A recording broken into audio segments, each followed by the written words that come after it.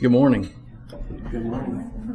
I'm not sure a message is necessary after that. Thank you so much for your honesty. The message this morning is the steadfast love of the Lord never ceases. Steadfast in shifting times.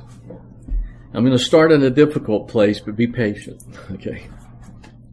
In 1964, Bob Dylan released an album with the title song, "The Times They Are A-Changin'." It was his attempt to create an anthem for the civil rights movement of the era. In Wikipedia, the critic Andy Gill points out that the song's lyrics echo lines from the book of Ecclesiastes, which Pete Seeger adapted to create his anthem, "Turn, Turn, Turn." The climactic line about the first later being last is likewise a direct scriptural reference to Mark 10:31. But many that are first shall be last, and the last first. On November 22nd, 1963, less than a month after Dylan recorded the song, President Kennedy was assassinated in Dallas, Texas. The next night, Bob Dylan opened a concert with the song, and he told biographer Anthony Scaduto, strange name, "I thought, wow, how can I open with this song? I'll get rocks thrown at me." But I had to sing it. My whole concert takes off from that point. I know I had no understanding of anything. Something had just gone haywire in the country, and they were applauding this song. And I couldn't understand why they were clapping or why I even wrote the song. I couldn't understand anything. For me, it was just insane. This past week, we've come to a deeply sad realization that something again has gone haywire in our country. Our president and this administration have moved in an inexplicable, illogical, and irresponsible way to remove our military from the country of Afghanistan. While most of us understand the desire to leave, as we are all war-weary after 20 years of this conflict, the result of their fickle fashion frailty has created an instability that threatens the lives of Americans, Afghanis, and other international allies in the fight against Islamic terrorism worldwide. Thousands are trapped behind the Taliban checkpoints surrounding the Kabul International Airport, while U.S. military scrambles to provide safe passage on planes exiting the country. It's a humanitarian and military catastrophe, the likes of which our country has never experienced before. And it's just beginning. Add to this the challenges of COVID-19 breakthrough variants that are again forcing us to mask up to enter public places. Gas prices are over 40% higher than a year ago, and our government is now asking OPEC to raise their oil production capacity to meet the demand that we have after cutting the legs out from under our own energy industry and voluntarily surrendering our energy independence of a year ago. And OPEC said no. In addition to rising energy costs, the cost of food, clothing, building materials, almost everything else is also rising as our annual inflation rate has skyrocketed from 1.4% last year to 5.4% and climbing today. We continue to have violence in the streets of our major cities, while police officers are physically attacked and verbally demeaned by woke city governments. Our southern border is open and difficult to supervise as non-documented peoples, many with the COVID virus, pour over and are relocated to communities across the country, often in the middle of the night. The impact of uncontrolled migration will be felt for years to come, and our border towns are under siege. Couple this insecurity with the mounting threats of terrorists emboldened by the Afghanistan debacle, and it should give us all great concern. Christians around the world are under attack and are being martyred for their faith even as we worship together this morning. And in the midst of all this, some in the U.S. media publish articles and host TV shows comparing Christian believers to the Taliban. What a difference a year makes. The times, they are a-changin'. In America, we as Christians do not face the threat of death that many of our brothers and sisters in other parts of the world are facing today. But we are rapidly being marginalized and discriminated against. The hatred for followers of Christ is on the rise. Francis Schaeffer, one of the great apologetic and theological minds of the last century, asked the poignant question, how should we then live? In his book of the same name concerning the rise and decline of Western thought and culture. These are perilous times, and it does not appear that it will get better anytime soon. So how should we then live? Now that I have thoroughly depressed you with the condition of the world today, let me try to encourage us all with a message of hope that proclaims that Christ is Lord of all and in all. Jesus is the stability that we seek, the steadfastness that we're promised. The church today is being sifted as the world is being shifted. Are we true believers and followers willing to die for our faith? Or are we of those who began to follow and then fell away? Are we the good soil that the seed of God's word has fallen on and hold it fast and bear fruit with perseverance, as we see in Luke 8:15? Or are we the rocky, thorny ground? G.K. Chesterton, in his book, What's Wrong with the World, wrote in 1910, the Christian ideal has not been tried and found wanting. It's been found difficult and left untried. I'm sure this morning that we all desire to be the good ground that our Lord sows His word into. This should be our prayer this morning, among other requests. May the Lord sow the word of truth into honest and good hearts, and may we hold fast to it and bear fruit for Him with perseverance during these perilous times. Lord, prepare us in perseverance for the harvest and for your triumphant return. The Lord revealed Himself to Moses on the mountain in this way in Exodus 34:6-7. Then the Lord passed by in front of him and proclaimed, the Lord God, compassionate and gracious, slow to anger and abounding in loving kindness or steadfast love and truth, who keeps steadfast love for thousands, who forgives iniquity, transgression, and sin, yet He will by no means leave the guilty unpunished. This is the God we believe in and that we serve. He is abounding in steadfast love and truth or faithfulness. He forgives iniquity, transgression, and sin, but the guilty will not go unpunished. Isaiah 33:5-6 says, the Lord is exalted, for He dwells on high. He has filled Zion with justice and righteousness, and He will be the stability of our times. What a great word for today. A wealth of salvation, wisdom, and knowledge, the fear of the Lord is His treasure. Christ is the stability of our times. We must have the discipline to fix our eyes firmly on Jesus, the author and finisher of our faith, who endured suffering beyond imagination to bring peace beyond comprehension. As the song lyrics admonish us, turn your eyes upon Jesus, look full in His wonderful face, and the things of this earth will grow strangely dim in the light of His glory and grace. In times like these, we need to get our heads and our hearts in the right place. We do not stick our heads in the sand. We must put them in the Word. We do not let our hearts be troubled. We believe in God. We believe also in Christ. It's human nature to see the world as it is and to worry.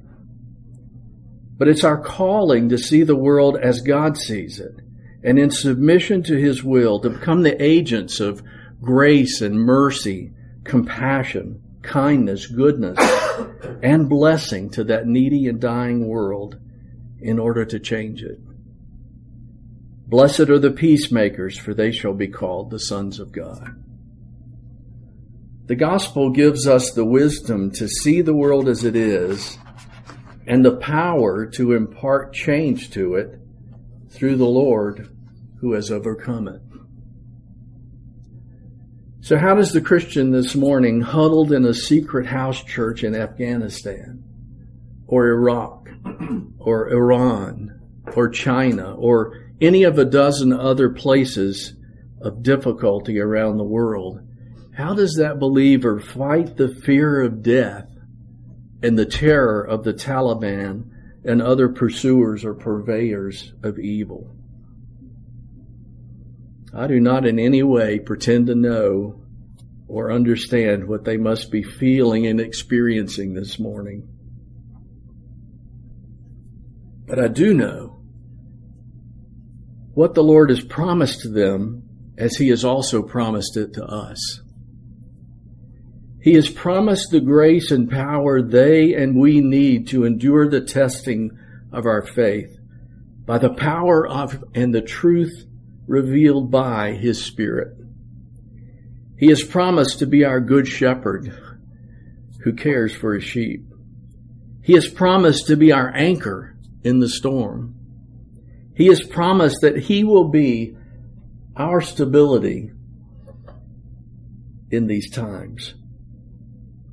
The word that Scripture uses to describe this kind of stability is steadfast or steadfastness. We do not become mature, complete, godly followers of Christ without steadfastness. But it's not a steadfastness that we draw from naturally or that we can summon up independently of Christ. Freedom from the fear of death is only attainable from the one who has conquered death. Jesus Christ, the Lord of Lords and King of Kings, the one true Son of God, who in humility preferred the moniker Son of Man. He is the victor. He is the overcomer, the Lamb of God that takes away the sin of the world, and with our sin, the fear of death. Let's look this morning at some scriptures that speak to the steadfastness of the Lord and the steadfast posture that He can bring to fruition in our lives if we allow Him to do it. Let's begin with Colossians 1, verses 21 through 23. Although you were formerly alienated and hostile in mind, engaged in evil deeds, yet He has now reconciled you in His fleshly body through death, in order to present you before Him holy and blameless and beyond reproach, if indeed you continue in the faith, firmly established and steadfast, and not moved away from the hope of the gospel that you have heard, which was proclaimed in all creation under heaven, and of which I, Paul, was made a minister. Now we know that Paul was a man acquainted with difficulties. 2 Corinthians 11, 23 through 28 chronicles the hardships. Beaten times without number, often in danger of death. 5 times I received the Jews 39 lashes. 3 times I was beaten with rods. Once I was stoned. 3 times I was shipwrecked. A day and a night I've spent in the deep. I've been on frequent journeys, in dangers from rivers, dangers from robbers, dangers from my countrymen, dangers from the Gentiles, dangers in the city, dangers in the wilderness, dangers on the sea, dangers among false brethren. I have been in labor and hardship through many sleepless nights, in hunger and thirst, often without food, in cold and exposure. And apart from such external things, there's the daily pressure on me of concern for all the churches. Paul knew suffering and hardship like no one else, but he was disciplined by that myriad of difficulties to learn and to walk in steadfastness and endurance. What motivated Paul to press on, to endure? Obviously, his personal encounter with the risen Christ on the road to Damascus forever changed him. He was blind, and Jesus made him to see. But I believe it was also Paul's God-breathed understanding of the deep, deep love of God and the powerful experience of new life in him that transformed him from a persecutor of Christ to a pursuer of Christ and a sacrificial servant of the Lord Jesus. Saul was a man immersed in the law. Paul was a man immersed in the blood, washed by the water of the Word. He understood the victory over death that only Jesus could have achieved for him. Now I say this, brethren, that flesh and blood cannot inherit the kingdom of God, nor does the perishable inherit the imperishable. Behold, I tell you a mystery. We will not all sleep, but we will all be changed in a moment, in the twinkling of an eye. At the last trumpet, for the trumpet will sound, and the dead will be raised imperishable, and we will be changed. For this perishable must put on the imperishable, and this mortal must put on immortality. But when this perishable will have put on the imperishable, and this mortal will have put on immortality, then will come about the saying that is written, Death is swallowed up in victory. O death, where is your victory?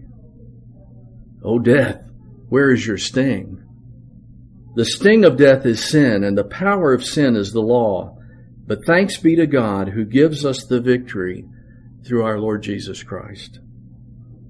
Therefore, my beloved brethren, be steadfast, immovable, always abounding in the work of the Lord, knowing that your toil is not in vain in the Lord. 1 Corinthians 15:50 through 58. Paul knew that Christ's suffering, his death, burial, and resurrection were the pivot point in history. History is indeed his story. We are reconciled by Christ's death and we're regenerated by his resurrection to be presented to the Father holy and blameless without reproach. O death, where is your sting? Therefore, because of this truth, be steadfast, immovable, always abounding in the work of the Lord. This is the stability that the Lord wants to grow us into during these difficult times. Hebrews 10:23 says, Let us hold fast the confession of our hope without wavering, for he who promised is faithful.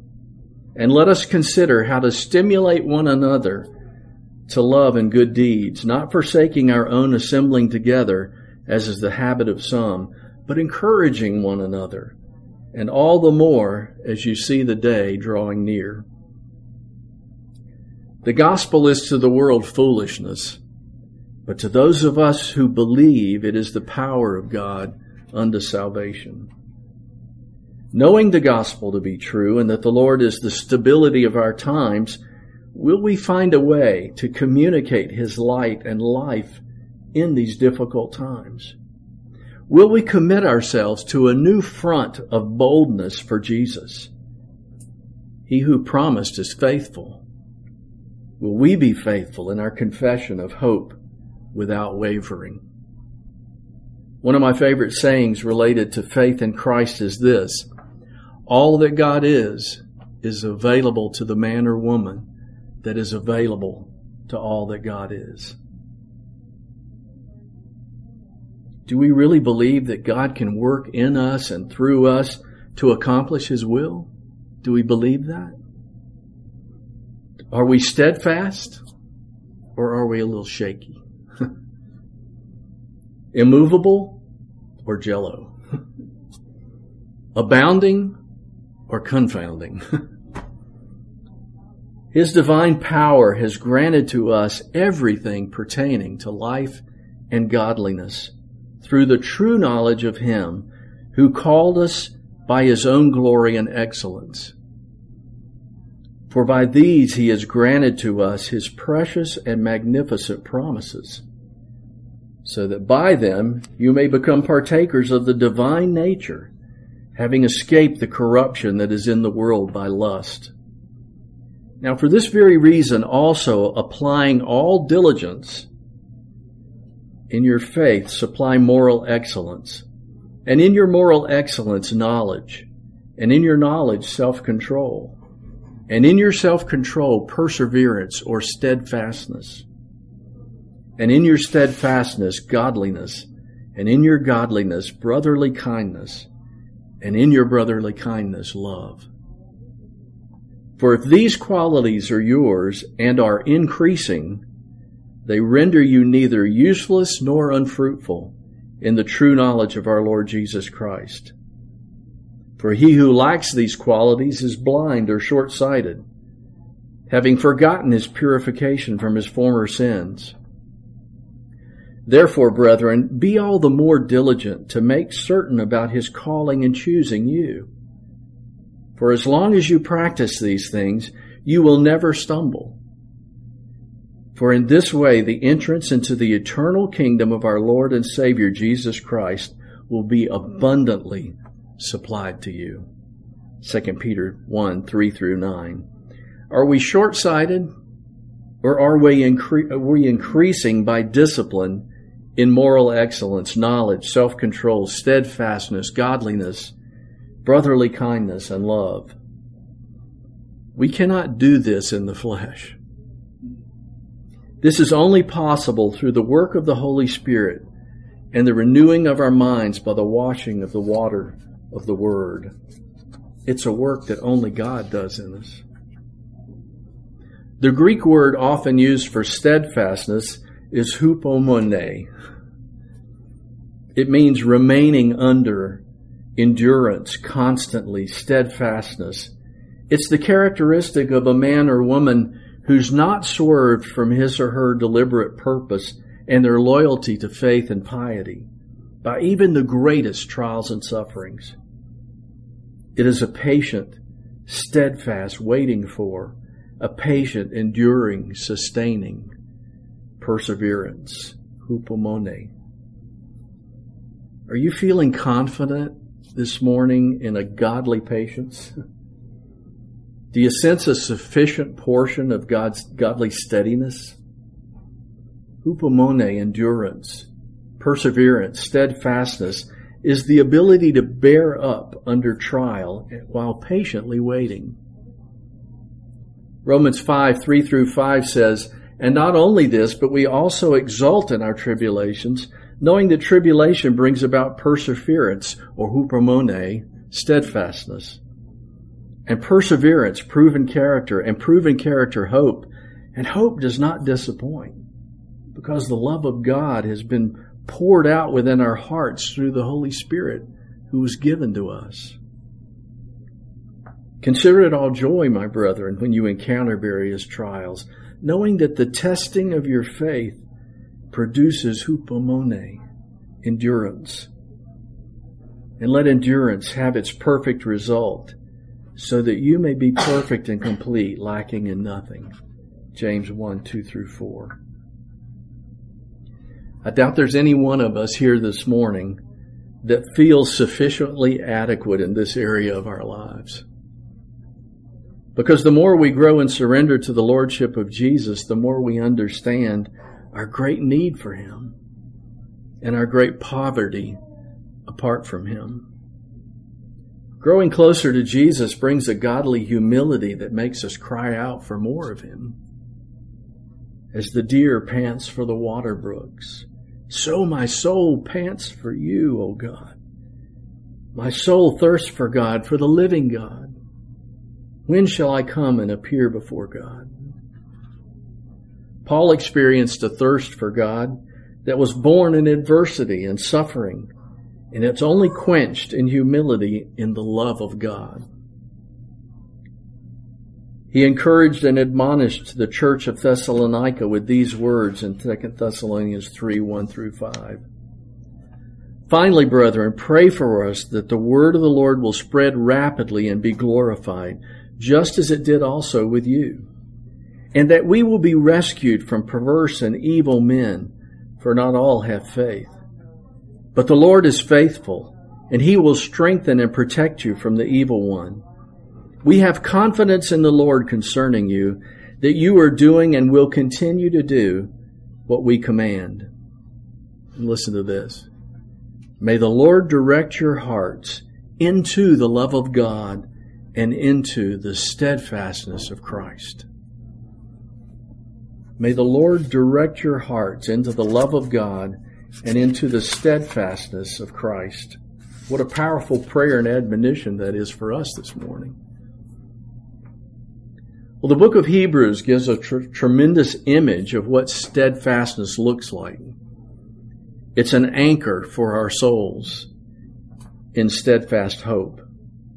It says in Hebrews 6, 10 through 20, For God is not unjust so as to forget your work and the love which you have shown toward his name in having ministered and in still ministering to the saints.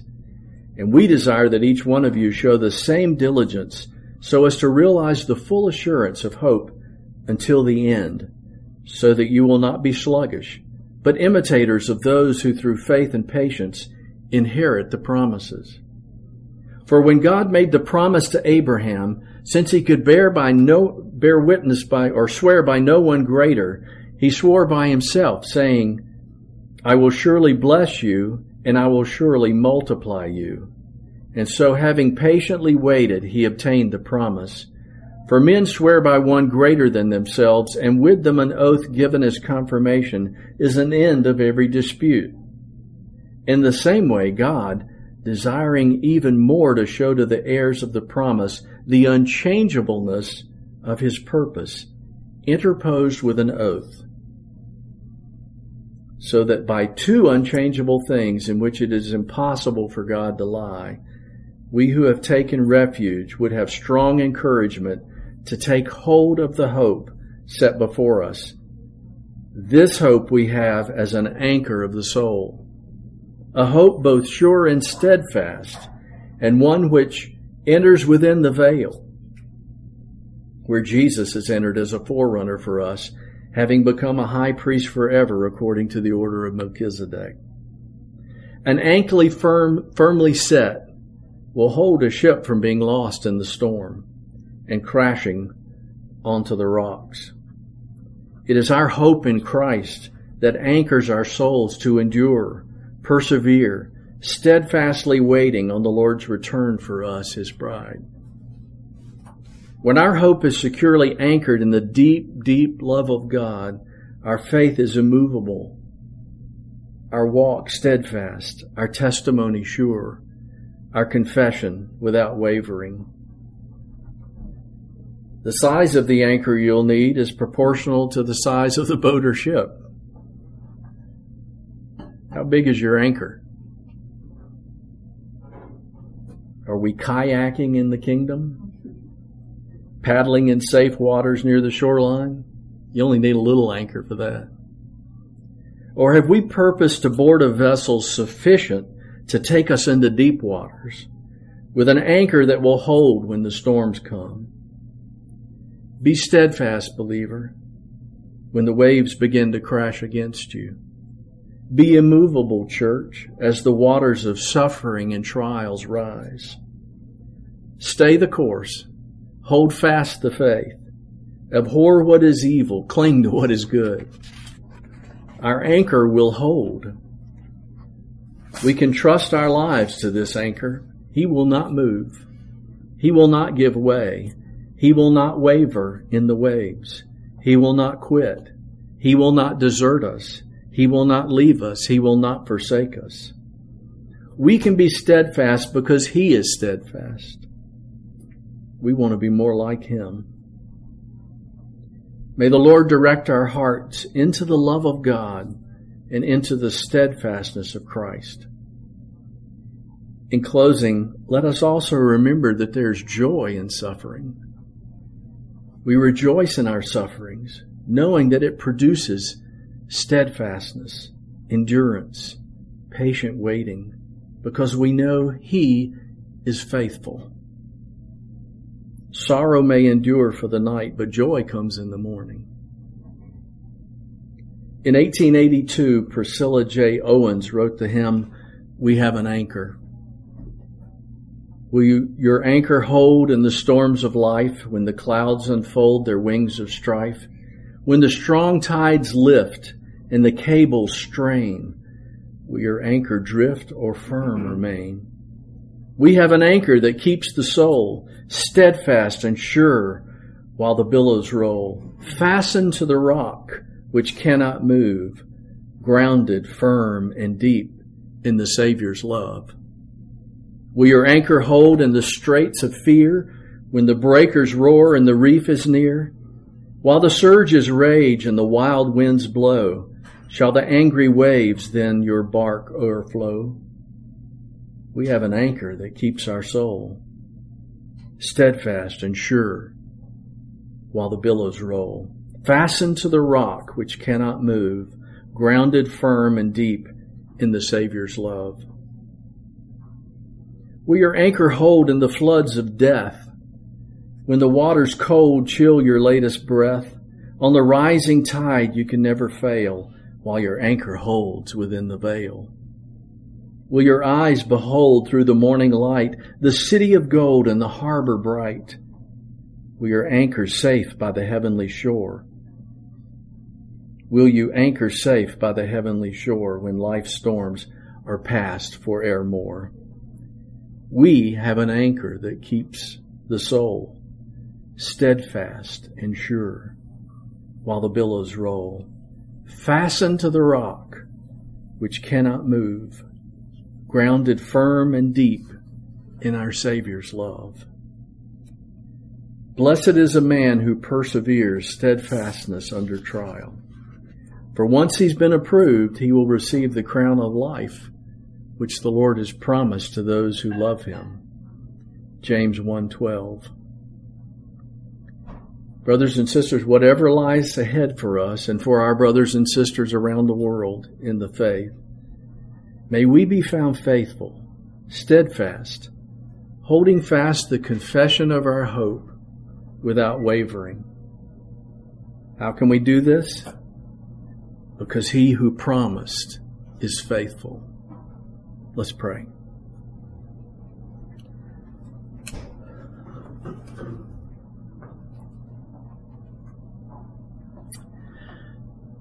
Father, I thank You that You have provided an anchor for us in Christ. And if we have tied up to that anchor, we are secure.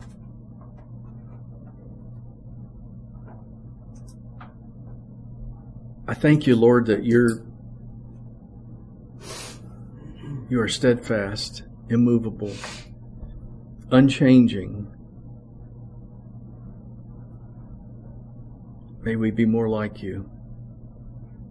Pray for each of us this morning, Lord, that wherever we are, whatever we're struggling with, whatever we're dealing with,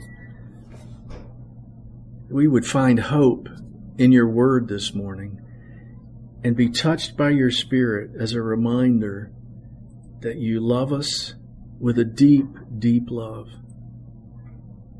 and that You will never leave us nor forsake us. You are our rock. You are our refuge. You are our strength. There's none beside You.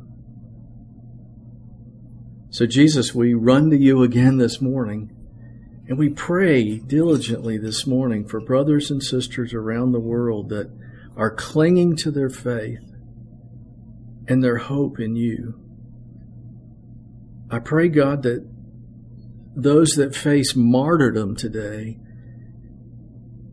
that, Lord, you would either provide a way of escape or that you would supernaturally embolden them as you did Stephen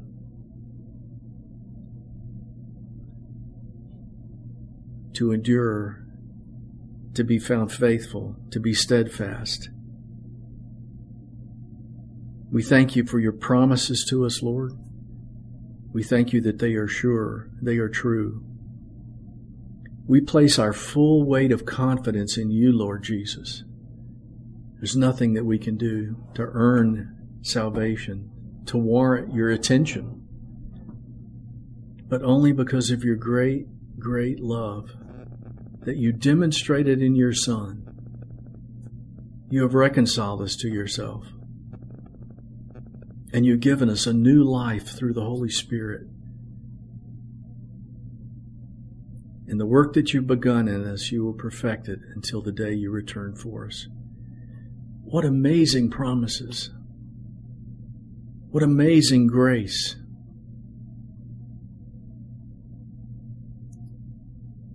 We're all humbled, we're unworthy, but so deeply, deeply thankful, Lord Jesus, for your goodness to us today.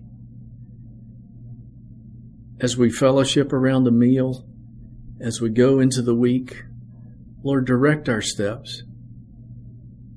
I pray that we all might have the humility and the sincerity, the honesty that Jessica has shared with us this morning. I thank you, Lord, for the work that you're doing in her heart and her life, a painful work, but a perfect work, a complete work, because you so deeply love her. So we give you thanks today for your concern for us, Lord, and we cast our cares on you because you're concerned for us. We give you thanks. Glorify yourself in us. For we ask it in Jesus' name. Amen.